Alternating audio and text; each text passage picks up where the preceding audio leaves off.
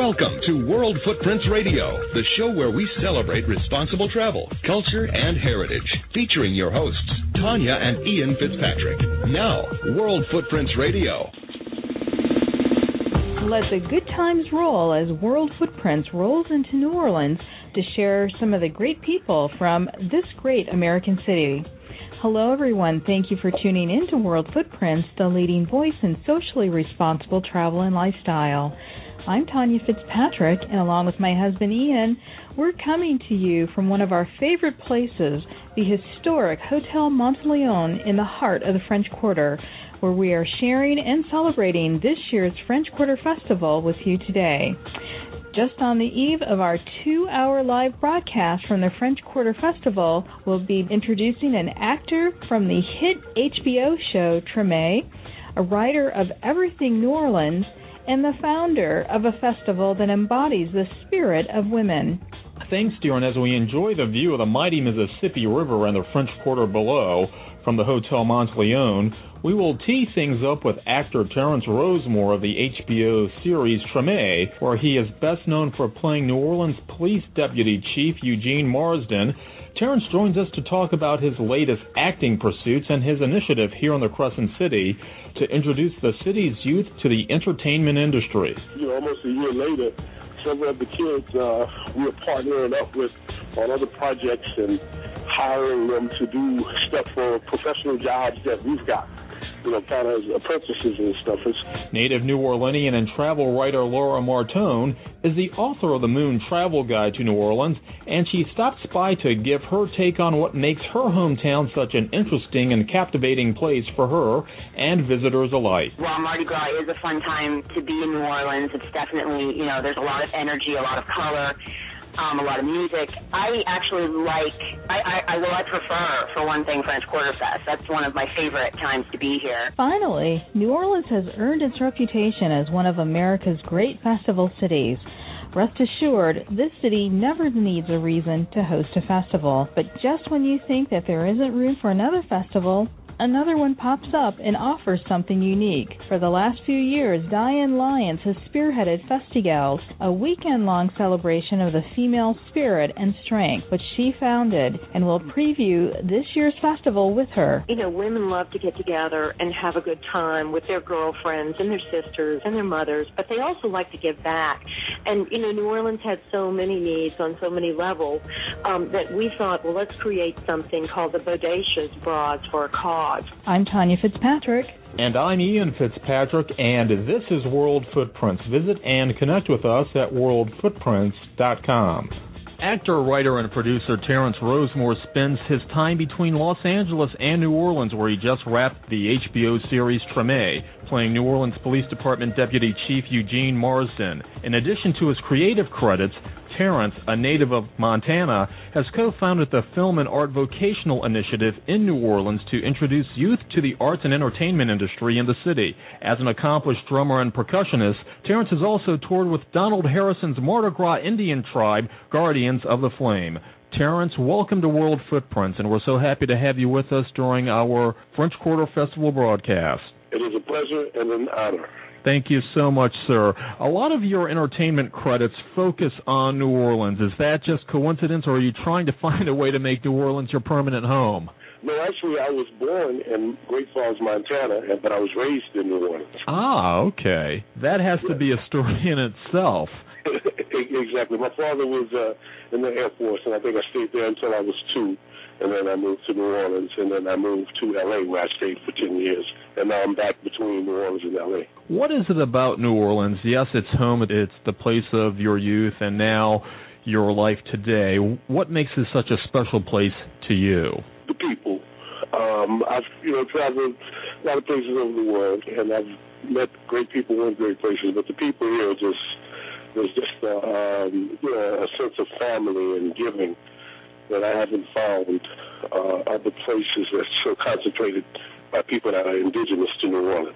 Now, Terrence, do you think that's because of all of the challenges that the city has overcome, that community has been created through these challenges, or has that always just been a part of the cultural fabric? I think it's a unique, offspring of the culture, which has European, African, Native American, just all country, Irish, Italian. I was just on the film I was working on. The prop person was from the Philippines, and I found out that one of my second cousin's father is from the Philippines, and there was a whole group of Filipinos that came to New Orleans in the 1800s, in the early 1800s, and she didn't even know that. And so, I think it's that tapestry of all these different cultures that have blended in together. Did Treme, you mentioned you were living in L.A. for a while. Did Treme actually bring you back to New Orleans, or were you going back and forth before you started filming the HBO series? I was going back and forth before, but the series had me here where once I signed on, I had to be available, so I had to get an apartment here.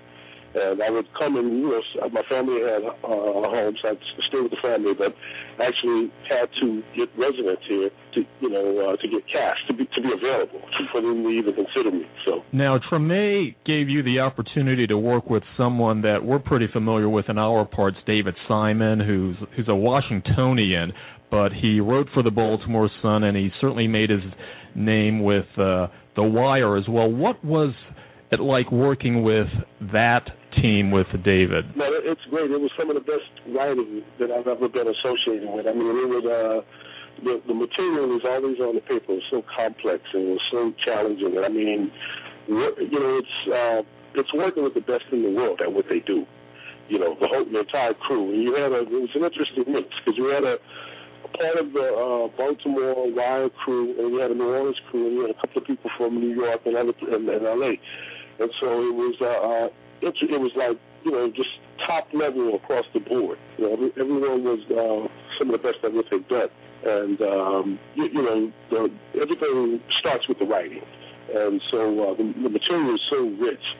And, it was like a dream, Mm-hmm. I actually told the director of the film that I just completed, I said, behind Treme, this is the best experience I've had, working on a film. So you hinted about this film a couple of times. What is this film you just wrapped? Yeah, it's a thriller, and I think they've been trying to market it as a horror movie. On the surface, it looks like a horror movie, but the twist is that it's a thriller more than it is a horror movie. And so, can you talk about your character? I play a police officer by the name of Tony Jenkins, and I'm assisting the detective who's trying to figure out what exactly is happening, in this a set of gruesome homicides that have happened. And the thing that made the movie great for me is that the black man lived. So. Wow, though, that's a film we definitely have to see. Right. Because when I got when I first auditioned, you just don't have the entire script, and so once I was invited, I actually received a copy of the full script, and I was I lived. I went to the ravine, but I came back up, and so when I went to the read, I was still kind of like, okay, this is when we said, well, you know what, we gotta lose another, and I lived, and so after we did the read, the director said, does anyone have any comments or anything? I said, hey man, thank you for letting the black guy live. Hey, Terrence, I want to come back to Treme for just a second because when it first came out, I know people were concerned about how New Orleans would be portrayed in the series, and you kind of get many different schools of thought about it. But as someone who has grown up in New Orleans and you've had a chance to be part of this wonderful ensemble for Treme, what are your feelings about the representation of your city in that show and how authentic that is in terms of what was put out there for the rest of the world to see about the city, especially for those who haven't been able to visit New Orleans? Absolutely. And, my 25 plus years of working as an actor, which most of it has been, based out of New Orleans, this is the best representation of New Orleans that I've ever been associated with. And I've shot, The Apostle, which wasn't really set in Louisiana. I've done a number of quality projects, Leslie Fort Dying, great projects. But this is the best representation. I mean, is it 100% New Orleans? Nah. Maybe 85, 90%, about 85%. But when you're using the medium of film or television, there are liberties that you have to take. And so people, I think you get different perspectives of people from New Orleans are going to be the most critical. And then people who've either been here or want to come here, they'll have different perspectives. So from being a native, my perspective is that did they get everything right? No, but they tried really, really hard, and it was the best representation that I've seen. We've had a few folks involved in the entertainment industry, the film industry, on our show, from the mayor's office to other individuals who've created film festivals, and I know New Orleans is considered kind of the Hollywood of the South, just because of all of the work. A lot of film crews are in the city and are around the city. What is the industry like as an actor there, and how kind is the industry in New Orleans to females and minorities trying to break into the entertainment industry? Well, I tell you what, when I worked in corporate America for about 10 years before I became an actor. I was an actor for 10 years, and when I moved into production for 10 years, and with Treme, I came back into acting, which I've been doing for about maybe 2.5 years. So my perspective was that after working in corporate America, and I worked for some Fortune 500 companies, the film industry was the least prejudiced or racist that I'd ever been associated with. And at the end of the day, it's about money. Now, I think on the East Coast, you're dealing with unions and stuff. Louisiana is a right-to-work state, so you didn't have to go through as much red tape back when I started to get work. But it wasn't known to minorities and even females. I think I started in 1988. I was as an actor. I did a couple of commercials and movies, and the crews were probably 90. A lot of times, other than the talent, you might have 1 or 2 African American crew members. Mm-hmm. And when I started work, I worked as a casting director for Cash Money Records from 1999 to 2001, and myself, a gentleman named James Rock, a woman named Michelle Boisier, who was a production coordinator. Between the three of us from working with Cash Money, we did their movies and we did their videos. So we're shooting 2 or 3 years when they were at the height of their success. I kind of fell into the job. And so we were able to hire people. And what we saw was that if you come in, you work hard, you're professional, you're on time, you will get hired. People, and you're a nice person. We didn't have the union, but now it's changed because now it's, you've got Hollywood side, you've got the tax credits, so the unions are more diligent, and so, you kind of got to go through those hoops. So when I started, it was easier to get in, but I don't think a lot of minorities and females were aware of the opportunities. And that's when I started teaching film and acting and stuff. That's the thing that I was taking a vocational slant. And I'm not going to tell you how to make a movie, but I'll tell you how to get hired in the movies. One of the bridges that you're building to the industry is through the Film and Art Vocational Initiative that's actually bringing in some of the minorities and some of the underrepresented groups in the entertainment industry. Talk to us about that initiative and how that is progressing in New Orleans. We're like a little bit over a year old. I co-founded the organization with Jamal Pierre, who is a great visual artist, and we partnered with young audiences at Lake Area High School last summer. We had 18 kids. The city paid them through the Maryland Youth Works summer program, and we taught them acting, writing, filmmaking, visual arts, graphic art, and entrepreneurship. And these were kids 14 through 17 or 18 years old. Most of them had never even wanted to. A couple of them had interest in what we were doing, but these were just random kids that were sent to us. And by the end of the program, as a matter of fact, almost a year later, several of the kids we are partnering up with on other projects and hiring them to do stuff for professional jobs that we've got, kind of as apprentices and stuff. And so that's our thing, man. We're a new organization. We work mainly through young audiences of Louisiana, which is a nonprofit organization that provides arts and education in different schools and after-school programs and stuff. We work with a variety of organizations, but that's the thing, just educating these kids from, I think when I started in 94 teaching, New Orleans murder rate was the number one in the country, like it's kind of now. The thing that I saw was that I was blessed to be able to work and do things that I had to do and get paid, and how, I was making decent money. I didn't have to put myself, in danger of getting arrested or getting involved in any kind of criminal activity. And so that's what I was trying to impart upon these kids, that a lot of these guys didn't have any, they saw it as that they didn't have any options. And with the educational system and them taking arts out of school, there's a lot of things that have conspired to where we are now with what's going on in our inner cities. But the thing that I tried to let these kids know is that there's something that you can do that can make some money, and you don't have to deal with all the other stuff, because they've gotten used to that fast money when crack cocaine came on the set. Well, that is so important, and it actually kind of leads me to this question. In terms of the program and in terms of the perception of opportunities with respect to the students and young people you are working with, are the young people seeing these new possibilities for themselves within the industry, and are they seeing themselves as having a role in being part of that change and that rebirth of New Orleans through this program?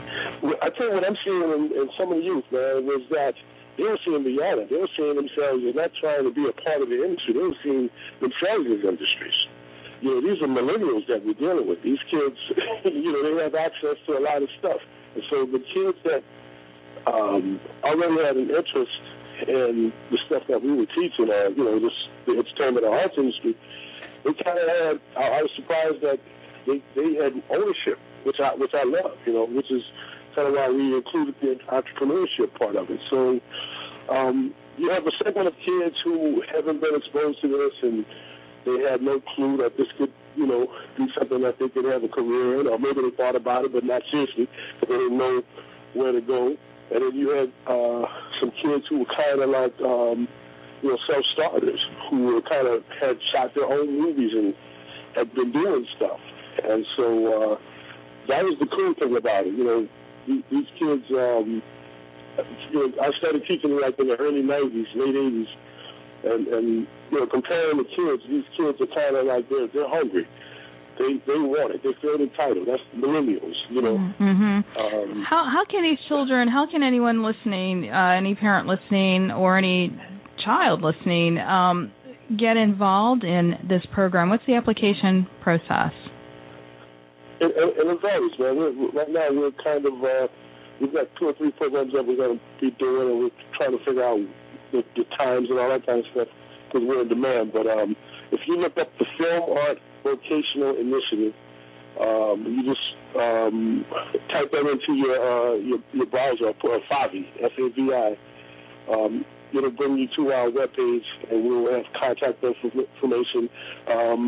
We contract with different organizations in different schools, so they usually deal with the enrollment. Okay. And so, it's kind of, we probably won't have that information. I'd say probably until maybe April, we'll actually have get into the process of where we'll be and what times we'll be. But if people Google Film Art Vocational Initiative, it'll bring you to our page. Okay, and we'll have a link to your website up on the show page.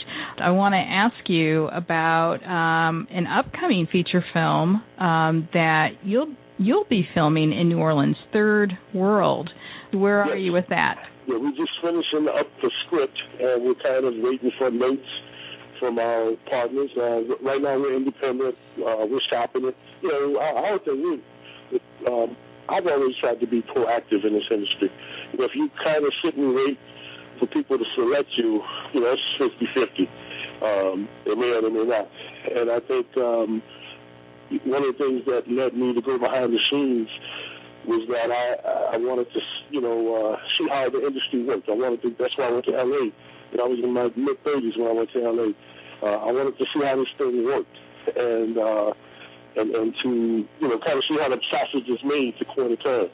And I think most people, when they start into film and arts, it starts as the art, as a passion, And when you want to do it as a profession, that's when the business is introduced. And it's a 50-50. I think Quincy Jones once said that the people that are most successful in entertainment and arts are people who combine the creative equally with the business aspect of it, And so, I just want to keep learning, keep doing it, have as many experiences as I can, help as many kids, help people, period. It was in Steel Car I got into it. I was dared. I was at a play. I was at a beauty shop at the Shangri Theater in New Orleans. And I said, you do that? And the person I said, no, we didn't do it. And the next week, I'm going to my college class. There was a poster saying audition. And I auditioned, and I got into a play. And, just progressively got into it. So just do it. Yeah. There you go. Hey, Terrence, you are one hard-working man, let me tell you. We didn't even really get into the music with you. We'll have to save that for some other day. But actor, writer, producer, musician, educator, and humanitarian, Terrence Rosemore. Thank you for being with us today on World Footprints. Thank you, man. I had a great time, and thank you guys for inviting me. After the break, travel writer Laura Martone of the Moon Travel Guide to New Orleans on what gives the Crescent City that special je ne sais quoi. Well, Mardi Gras is a fun time to be in New Orleans. It's definitely, there's a lot of energy, a lot of color, a lot of music. I actually I prefer, for one thing, French Quarter Fest. That's one of my favorite times to be here. Next, as World Footprints continues from New Orleans. Hi, this is Chantel from New Orleans. I love WorldFootprintsRadio.com. You guys rock. Experience China like never before with World Footprints. Introducing Footprints in China, the newest World Footprints Discovery Tour. China is a place that everyone is talking about. It's a country where the history of the world's oldest continuous civilization collides with modern society. China boasts some of the most magnificent wonders on Earth, but is so much more than the sum of its parts. Footprints in China was designed by World Footprints to offer an authentic and experiential travel opportunity. Book your Footprints in China tour today and leave positive footprints by helping to support the Pancreatic Cancer Action Network. Book before May 1st and save $250. This trip is limited to 24 travelers. Visit worldfootprints.com or call 800-556-7896 for more information. Experience China like never before. Call 800-556-7896 today. Hi, I'm Tanya Fitzpatrick. And I'm Ian Fitzpatrick. A few years ago, we decided to leave our respective legal practices to live a more purposeful travel life and help others leave positive footprints. World Footprints was born and was quickly recognized for its award-winning journalism. We've covered events from the Olympics to a Titanic expedition, and we've discussed conservation, environmental, and public diplomacy initiatives. Join us for award-winning radio and visit our website, worldfootprints.com, for daily travel deals and comprehensive travel information. Join award-winning World Footprints Radio, a leader in socially conscious travel, for inspiring, entertaining, and educational shows. Meet well-known guests like Bobby Kennedy Jr., actress Stephanie Powers, director Ken Burns, David Rockefeller Jr., and other celebrities, newsmakers, and industry professionals who celebrate responsible travel, culture, and heritage, and support public diplomacy. Travel with us to unique places around the world. Join us in our efforts to raise awareness about environmental conservation and human rights issues, and learn what you can do to leave positive footprints one step at a time. Visit our interactive and informative website, worldfootprints.com. My father had prostate cancer, My grandfather, 2 great-uncles died from it. I wish I'd known about the family history, but it just wasn't talked about. My name's Lonnie. I had my prostate removed in May of 1995, and I'm still here. So there is life after prostate cancer. I'm living proof. One thing I would want to share with any man that thinks that he may have prostate cancer is, number 1, get it checked. Secondly, you have time after the diagnosis. Read, learn, go talk with your doctor, and make some decisions. Because knowledge is power. It cannot be understated, Prostate cancer is the most common cancer among men in Michigan. If you've been diagnosed, talk with your healthcare provider about your options and visit prostatecancerdecision.org today.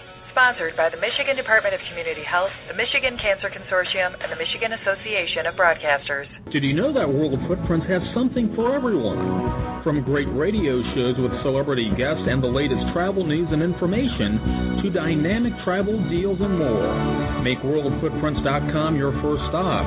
Also, don't forget to visit the travel marketplace for sales on travel essentials and services. Hey, this is Jay at the French Quarter Festival in New Orleans. You're listening to World Footprints.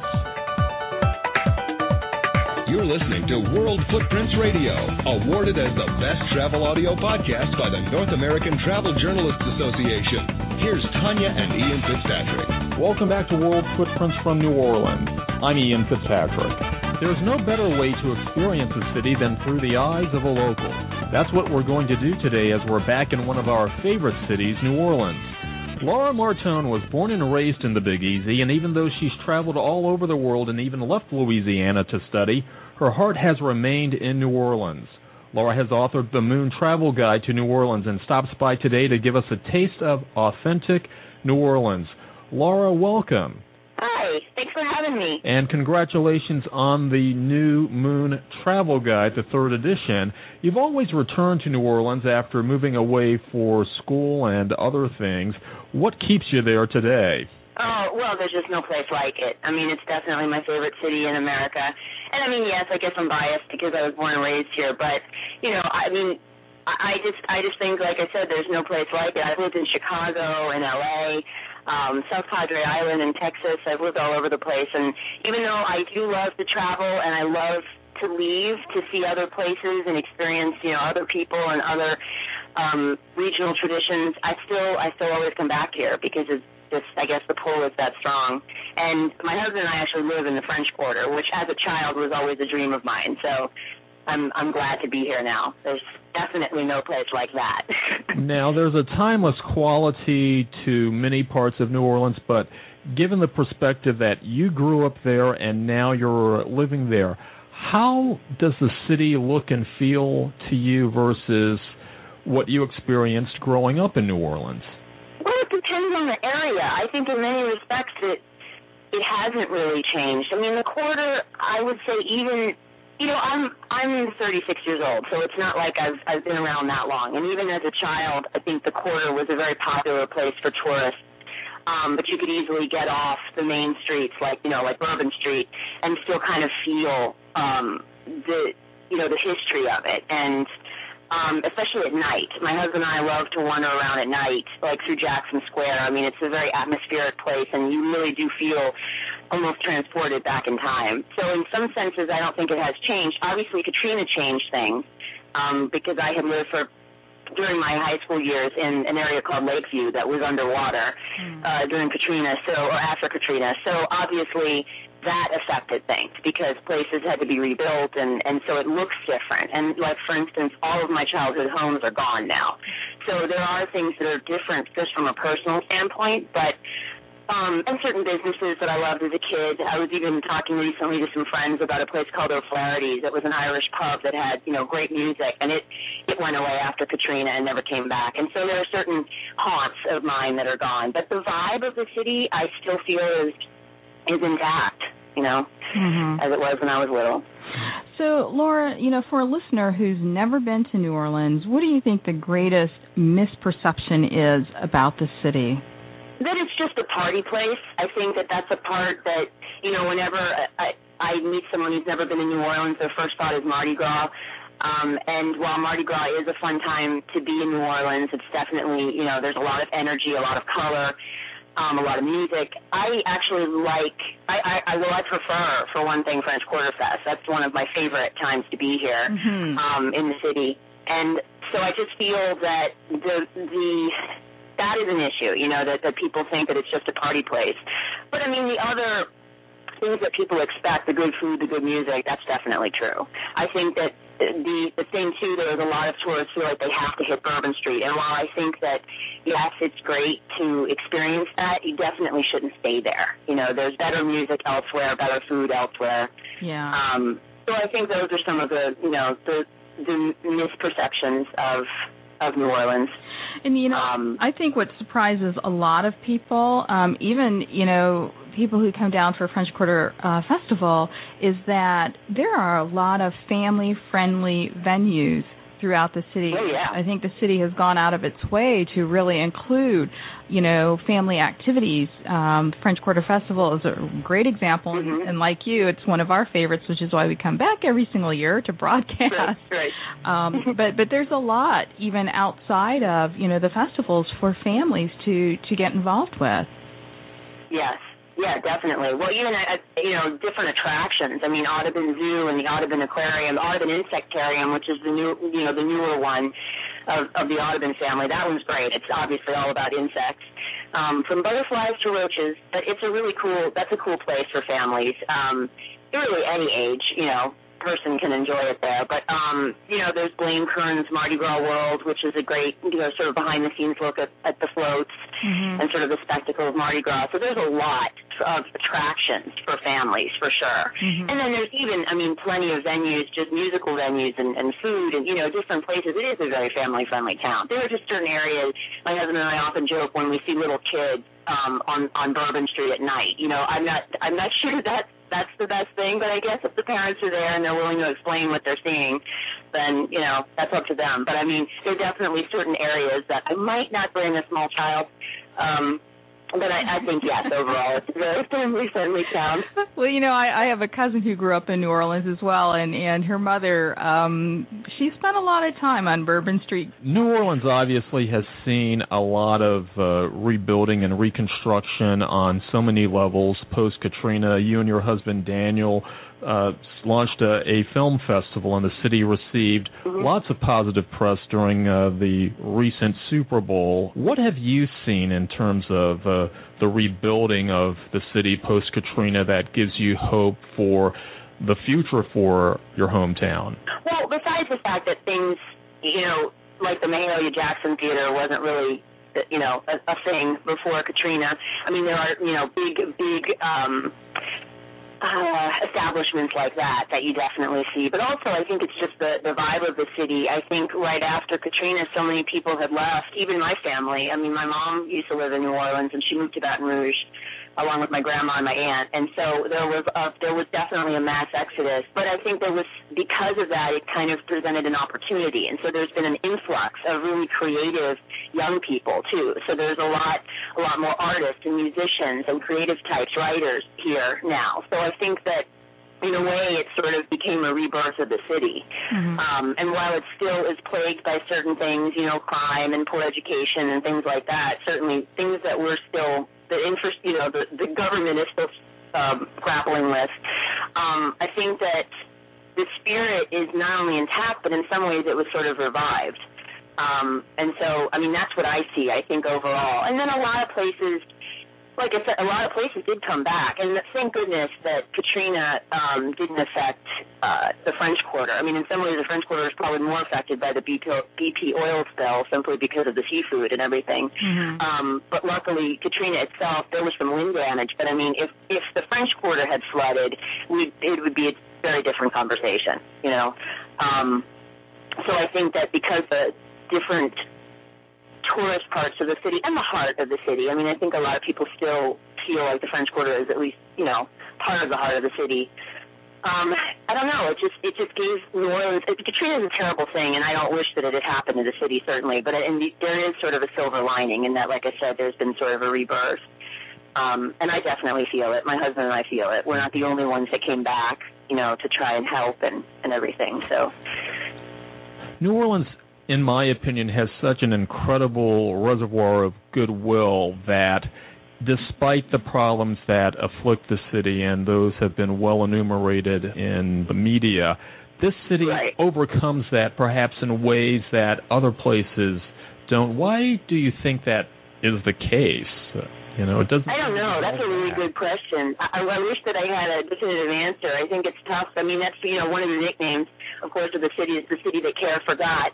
And I think that it's kind of true that we have been through quite a lot, not just hurricanes, but yellow fever epidemics and all kinds of stuff in the past, and we always sort of like a phoenix rise from the ashes again. And I don't know exactly what it is. I do think that part of it, though, is that it is such a unique place, and people are very aware of that. And so, therefore, it's something that residents are fiercely proud of and very protective of. So I feel like that is part of it, But why this particular community of people stick together like that, I can't really say, except like I said, to say that it is because I think we're well aware it's something that needs to be fought for and preserved. Yeah, and nor can we really articulate why we have such an affinity with New Orleans, which actually predates our broadcast. It's just one of those cities, and maybe not everybody, but for us, it grabs your soul. It grabs you, and you become part of it. And so we are cheerleaders, and actually I'm going to have to talk to your mayor about giving us the key to the city because I think we deserve this. This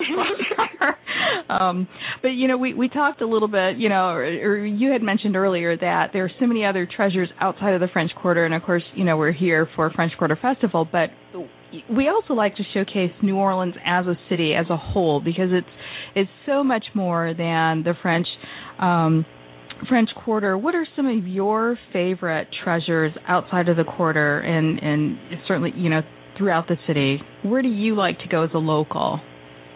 I like City Park a lot, which is in Mid-City, and you can actually get to it easily from the quarter or the CBD, the business district, via one of the streetcar lines, one of the newer streetcar lines. So it's really, that was another thing I was going to say about the city, is that it's a very compact big city. It's kind of a small big city. So it's really easy to get around even without a car, just by using the streetcar, the bus system, bikes. So you can pretty much stay anywhere you want. You don't have to just stay in the expensive quarter to get to the quarter. But anyway, I like City Park a lot, and there's next to NOMA, which is the New Orleans Museum of Art, there's a sculpture garden that's really great that was named after the Betzoff family who used to own a drugstore called K&B that obviously no longer exists. I think it was taken over by Rite Aid long ago, like so many other local businesses. But anyway, it's a great, I think it's like 5 acres, but it's filled with like 60-plus sculptures and these little lagoons and fountains, and it's just a very peaceful little oasis, in the city. And I like places like that. My husband and I actually spend the summers in northern Michigan in the middle of nowhere, on a lake amid the woods. So, I think I like getting that sometimes, trying to find, those kinds of little oases in an urban place like this. And Audubon Park is very nice, too, uptown. Right.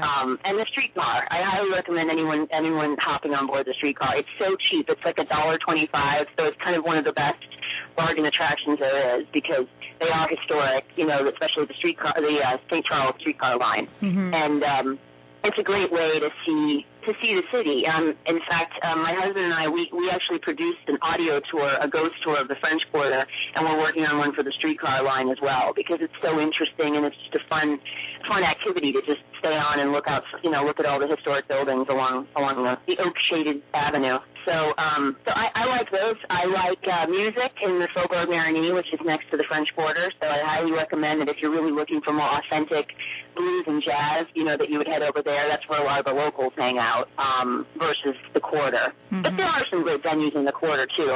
Some of my favorite places, I love the Kerry Irish Pub and One-Eyed Jack's. They're two great venues that have a lot of live acts that are away from Bourbon Street. But not that I'm, talking badly about Bourbon Street. I just don't think that's the only place people should stay. In fact, I've heard from visitors who have never been to New Orleans before say they wouldn't come back because basically they spent all their time on Bourbon and it wasn't what they were hoping. Well, you need to get off, that street and explore a little bit more. And like I said, because the city's relatively small, it's not that hard to get around and see, better venues. A good venue, too, is Rock and Bowl, which moved fairly recently, but it's sort of on the fringes of Uptown, and that's a great place. It's a bowling alley, but they feature a lot of really great music. So you can in fact, if you're there playing, I think bowling, I think it's still like this. You don't have to pay a cover charge because you're already there. And then once the music starts, you get, sort of a bonus to your bowling game. I do want to actually ask you about Northern Michigan because that's my home state. Oh, cool. Yeah, but I'm also, Ian and I are also foodies, and so I have to ask you, where's your favorite place to enjoy New Orleans cuisine? Well, here, in New Orleans or up in Michigan? Well, I don't know if Northern Michigan has opportunity. Northern Michigan has attempted it. There's a place in Traverse City that I won't mention their name, but they definitely do not do it the way I anticipate New Orleans cuisine to taste it. I'm sure.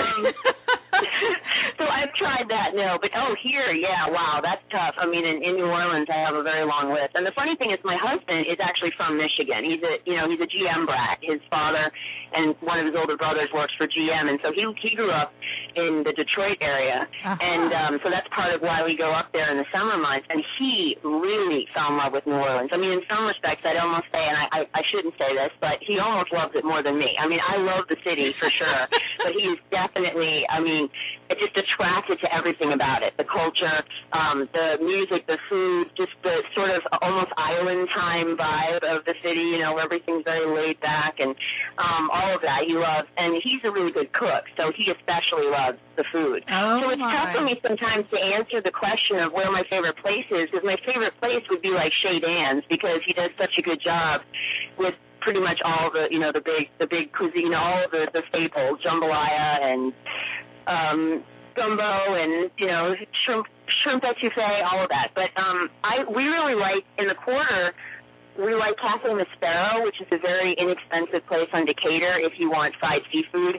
I often joke to people that if they served gumbo and raw oysters, I probably wouldn't eat anywhere else, but unfortunately they don't. So I have to go elsewhere. Oceana, also in the Quarter, has really good raw oysters if you're into that. They're really clean and delicious. I love raw oysters, but I'm not a big fan when they've got big chunks of dirt in them. So they do a really good job there. But outside of the Quarter, my husband and I also really like Jacquemo's, which is uptown, and they do New Orleans staples, but like with a twist. Everything is very creative. Like they do this really awesome, I think it's a seafood cheesecake that's really good. And I'm trying to think, like in Mid-City has a lot of really good restaurants too. I like Katie's. Mendina's, which is more traditional, although the service sometimes is a tough thing to deal with. They're kind of, it's hit and miss there. I think it's because it's been there forever, so they kind of feel like they can get away with it. But the food is good. They have a really good oyster artichoke soup there that I like. And then even the Marigny have some really interesting places. There's a sushi place called Wasabi, and then there's another place called Mojitos that does a really good job and has like a ton of mojitos. So if you're into rum drinks, that's a good place to go. Yes. Laura, you have given us so many great ideas of places that we should check out after our broadcast today. Laura Martin. Oh, good. I'm glad. Maybe I'll join you there. Indeed. The author of Moon's Guide to New Orleans. We thank you so much for being with us as part of our French Quarter Festival broadcast today. Well, thanks for having me, and have a great weekend. When we return, we'll preview this year's Festigals Conference, a weekend-long celebration of the female spirit and strength with Festigals founder Diane Lyons. Women love to get together and have a good time with their girlfriends and their sisters and their mothers, but they also like to give back. And, New Orleans has so many needs on so many levels that we thought, well, let's create something called the Bodacious Broads for a Cause. Next, as World Footprints continues. Hi, I'm Patricia Elsie from Mother's Restaurant, and I'm sitting here with the famous World Footprints radio people, Tanya and Ian, and they love our cooking, and they really enjoy the food. I love them, and I hope they come back again. Women, freedom to vote, 17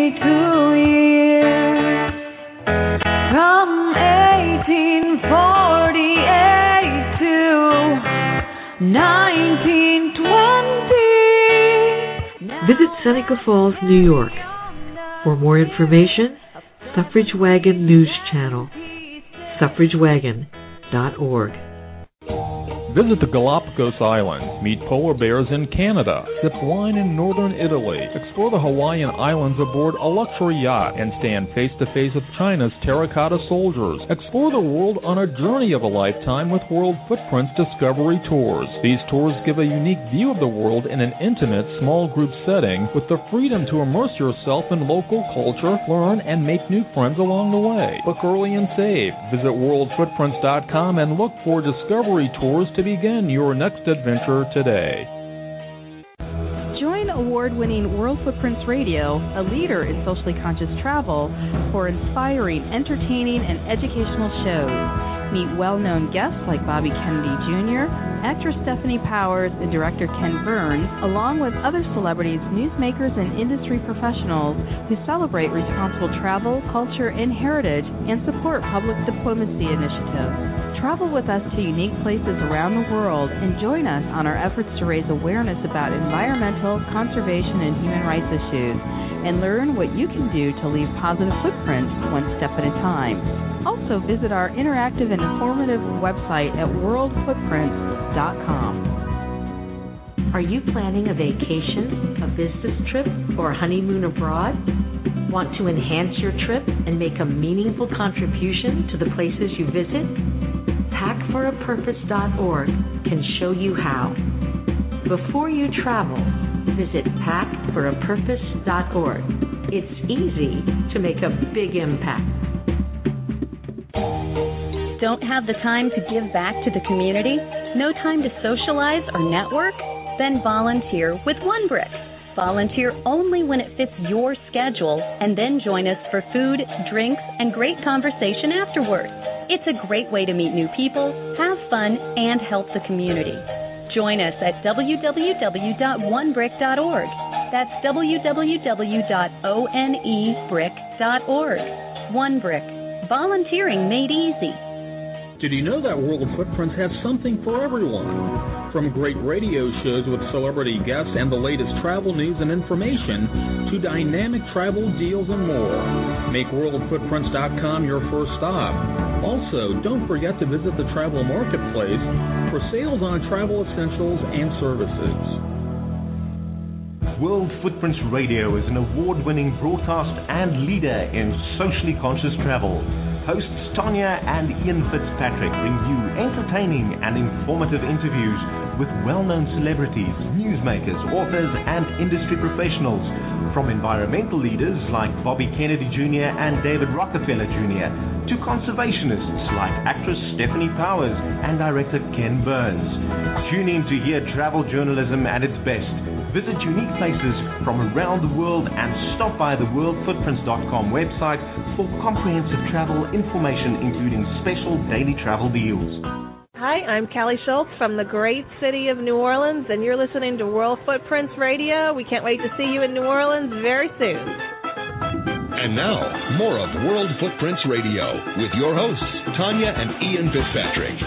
Welcome back to World Footprints, coming to you from the Hotel Monteleone in New Orleans. I'm Tanya Fitzpatrick. New Orleans is a city that never sleeps. Everywhere you turn, there's a new event, new restaurant, or attraction, and the city never needs a reason to host a festival.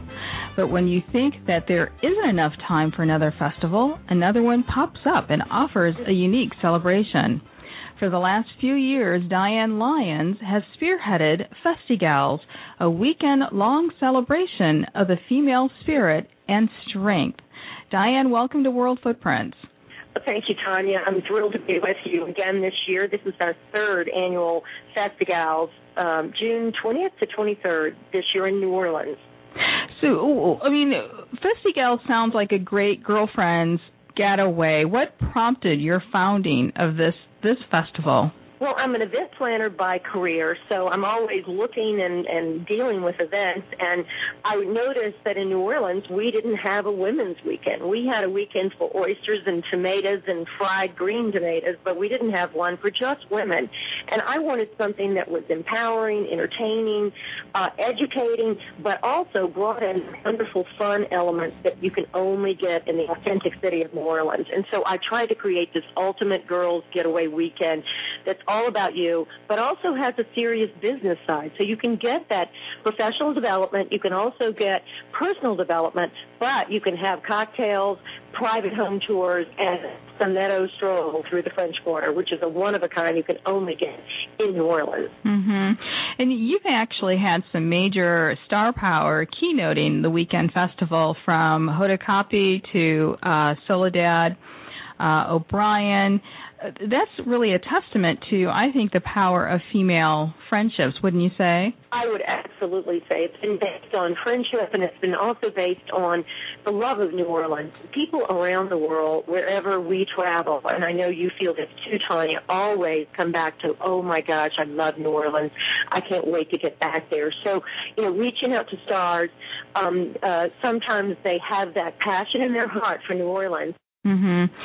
And, and as you alluded to, you put together kind of a one-stop place for fun, entertainment, and, empowerment. And so it's much more than women getting together for a good time. You've also included a philanthropic mission with the conference. Tell us about that. Oh, my. Last year, we decided that, women love to get together and have a good time with their girlfriends and their sisters and their mothers, but they also like to give back. And, New Orleans has so many needs on so many levels that we thought, well, let's create something called the Bodacious Bras for a Cause. We reached out to celebrities as well as local socialites, and, New Orleans is a great artist, Tanya, so we reached out to those as well, and we had 30 bras that we created that were created by these people, and they raised about $26,000 in the auction, and it's a Bodacious Bras for a Cause lunch. And it's New Orleans all the way. It's very over-the-top, crazy. People come and model them, and it got really fun. We had a Bloody Mary mixer before that. It was very fun. And this year we're planning to do it again. Talk about some of the artists who've actually donated works of art. Last year we had Nicolopoulos, and, he's a fantastic artist in New Orleans. We also had glass bras created by a glass blower in New Orleans. We had musicians, and this year again we'll have Irma Thomas creating a bra. Last year we had Roxanne Ducey, who's over the top, one of the best musicians in New Orleans. We had Martina McBride. I mean, just and of course, we also had Susan Spicer. We also had the chefs involved. And it's whatever kind of bra you want, they're all pieces of art that you would hang on your wall, and they're amazing. You can see them on our website at festigals.org. You talked about the empowerment series of business, professional development. Are there any powerful stories that you've heard of or of that has come out of a Festigals conference from one of the attendees? Actually, yes. We had, a year ago, we had two dynamic women who are both powerful in their own rights, one in New Orleans, one in New York. And they met and they started talking about working together, as the woman in New York was going to represent the woman in New Orleans, who's a big advocate for American Heart, as her publicist. And they have gone very far together, and they've talked. I don't know if they've ever contracted, but I know that they have really shared practices, and they've shared contacts. And then there was this quote last year at the end of the conference that I'd really like to take a moment to tell you about. This woman wrote that my weekend at Festigals was one of the top 5 weekends of my entire life. Being an only girl, I missed the close connection with sisters. Festigals changed all of that. I laughed and cried. I was inspired by sisters with no agenda other than to be with other women. That was just amazing. And this woman is an executive director for a big, cultural economy foundation.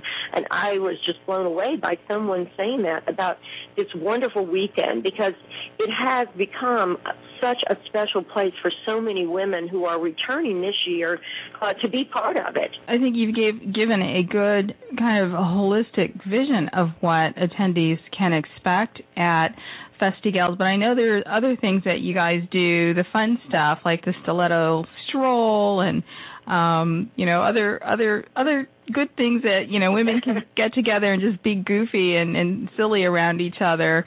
What about the guys? Is there a role for men at the Festigals conference? Well, they can stand by and watch us in the stiletto stroll. It's really, this year we have Tori McPhail as our celebrity chef. I don't know, he's a guy, of course, and he is the world famous chef and king of food at Commander's Palace. So he'll be offering a wonderful cooking presentation. It's added Thursday afternoon, and I want to mention that we have a powerful presentation with Amelia Antonetti, and she is an entrepreneur, an investor, a successful businesswoman, and a mom, and she's going to talk about the right ingredients for success, the right tools and easy to follow directions for CEOs as well as moms. But the fun part of Festivals, I think that's what you really asked me about. We have the Stiletto Stroll, which is part of Saturday night event. You don't have to have stilettos. It's just a fun street party that goes from the Hotel Monteleone, which is our host, through the streets of New Orleans to Bourbon Heat, where we have an on the balcony and in the club party for women. And we have about 6 of the women's dancing tribes from our crews that participate, and it is a once-in-a-lifetime event. You will never get to stroll down the streets of New Orleans, throwing beads and having men hooping and hollering like you do at the Stiletto Stroll. Certainly sounds like a great time, and just before we leave, I want to share with our audience. So this event is held every June, correct? That's correct. That's the third weekend in June. Okay. It is June 20th to 23rd this year, and it is $159 for the Hotel Monteleone, which is unbelievable now because hotel rates in New Orleans, can be $350 and up on a weekend. So you should get your hotel room at the Hotel Monteleone, book your Festival package, which is only $325. That includes cocktails, food, luncheons, strolls, 6 seminars, Bloody Mary receptions, and I forgot to tell you that we have a drag queen brunch on Sunday morning that is going to be something you have never seen in your life. So that's awesome. We also are doing a pajama party this year with karaoke late on Saturday night after our pub crawl. So there's just so much happening this weekend. You have to pack your bag and get to New Orleans for Festival 2015. Well, it certainly sounds like a good time, and I'll certainly be there, and I look forward to seeing you there and welcoming any of our listeners. And we'll have a link to the Festigals website, to your website, festigals.org, on our website, worldfootprints.com. Diane Lyons is founder of Festigals. Thank you so much for joining us. Tanya, we look forward to your session and the Diva discussions on Friday the 21st, because you're going to really empower a lot of women with your success story. Thank you so much. Thank you so much for joining us on today's show from New Orleans. If you want more World Footprints Radio, including our World Footprints Travel Report giving you the latest breaking travel news, visit us at worldfootprints.com. And while there, make sure you browse our new Discovery Tours and our upcoming travels scheduled for New Orleans and China this year. And also subscribe to our newsletter and follow us on your favorite social network. We're Tanya and Ian Fitzpatrick, and we thank you for joining us from New Orleans, and we look forward to seeing you very soon. Until then, we wish you blue skies and purposeful travel that leaves positive footprints one step at a time. Hi guys, my name is Sandy Best, the Sandy Best from Lake Louise. Where's Lake Louise? It's in Alberta. Alberta's in Canada. Banff National Park. Natural beauty. The only place you should go with is World Footprints Radio, because they spend their time looking at those special places that are not tourist traps, that are not thousands of people. For the best on the planet, go with World Footprints Radio. World Footprints Radio is a presentation of Travel and On Media Productions, LLC. All rights reserved.